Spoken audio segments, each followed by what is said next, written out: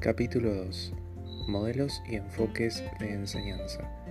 Una perspectiva integradora. Se propuso una definición genérica de enseñanza.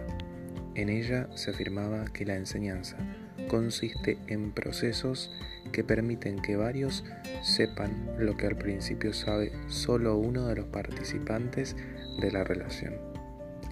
Esta afirmación incluye alguna idea de circulación, traspaso u obtención, pero no dice nada acerca de cómo debe desarrollarse ni de qué características debe tener.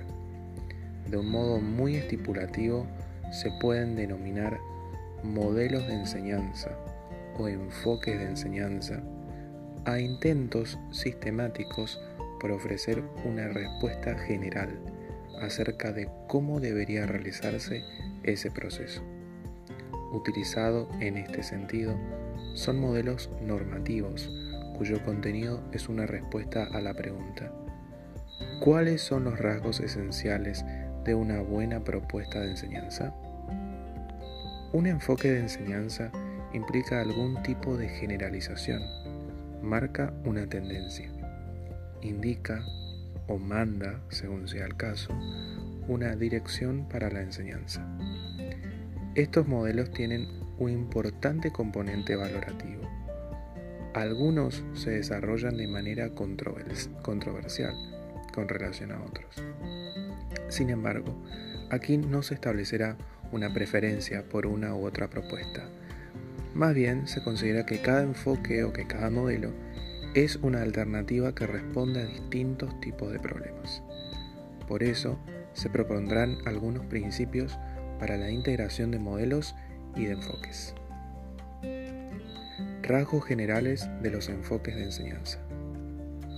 Lo que se presentará ahora es un esquema que puede ayudar para analizar distintos enfoques o propuestas de enseñanza. Este análisis puede ser útil para tomar decisiones acerca de las alternativas a utilizar en un curso. Antes, es necesario hacer una aclaración.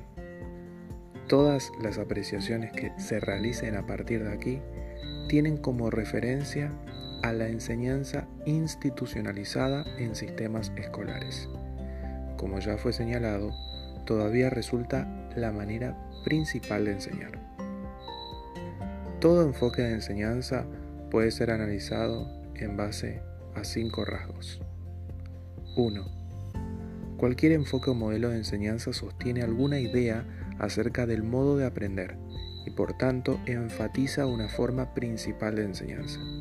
No necesitan ser elaboradas teorías psicológicas, aunque muchos enfoques y modelos surgen de ellas, sino respuestas generales a preguntas como: ¿se aprende mejor haciendo cosas prácticas, escuchando, explorando por sí mismo, practicando sistemáticamente, involucrándose en tareas de producción, etcétera? Algunos enfoques también sostienen supuestos sobre, por ejemplo, el desarrollo de la personalidad.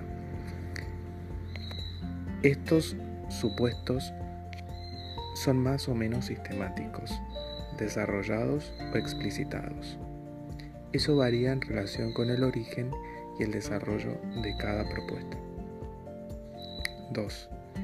El segundo rasgo es que todo enfoque de enseñanza mantiene algún supuesto en torno a cómo se relacionan la enseñanza y el aprendizaje.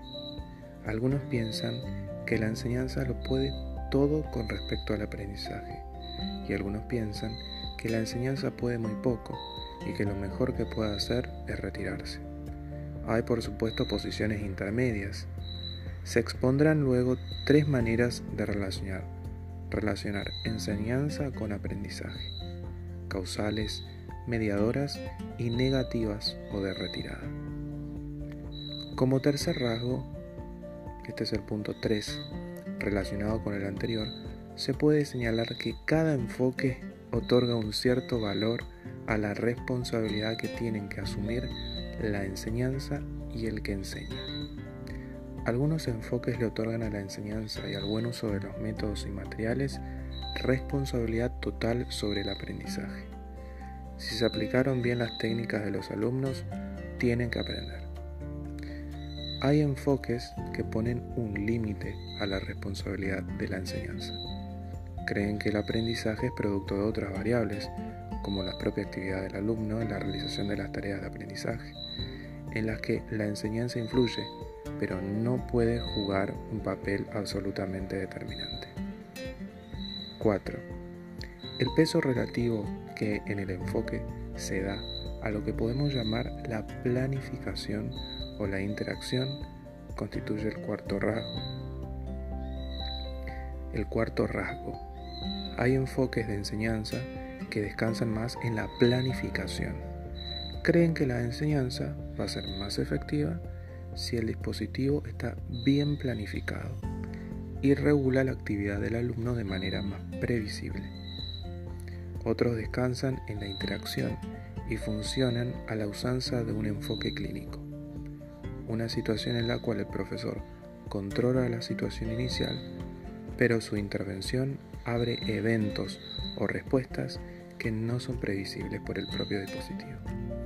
En buena medida, la capacidad de enseñanza reside en la capacidad del que enseña para responder en esa situación. Hay enfoques de enseñanza que por sus características descansan en la capacidad de manejo interactivo del profesor o del maestro.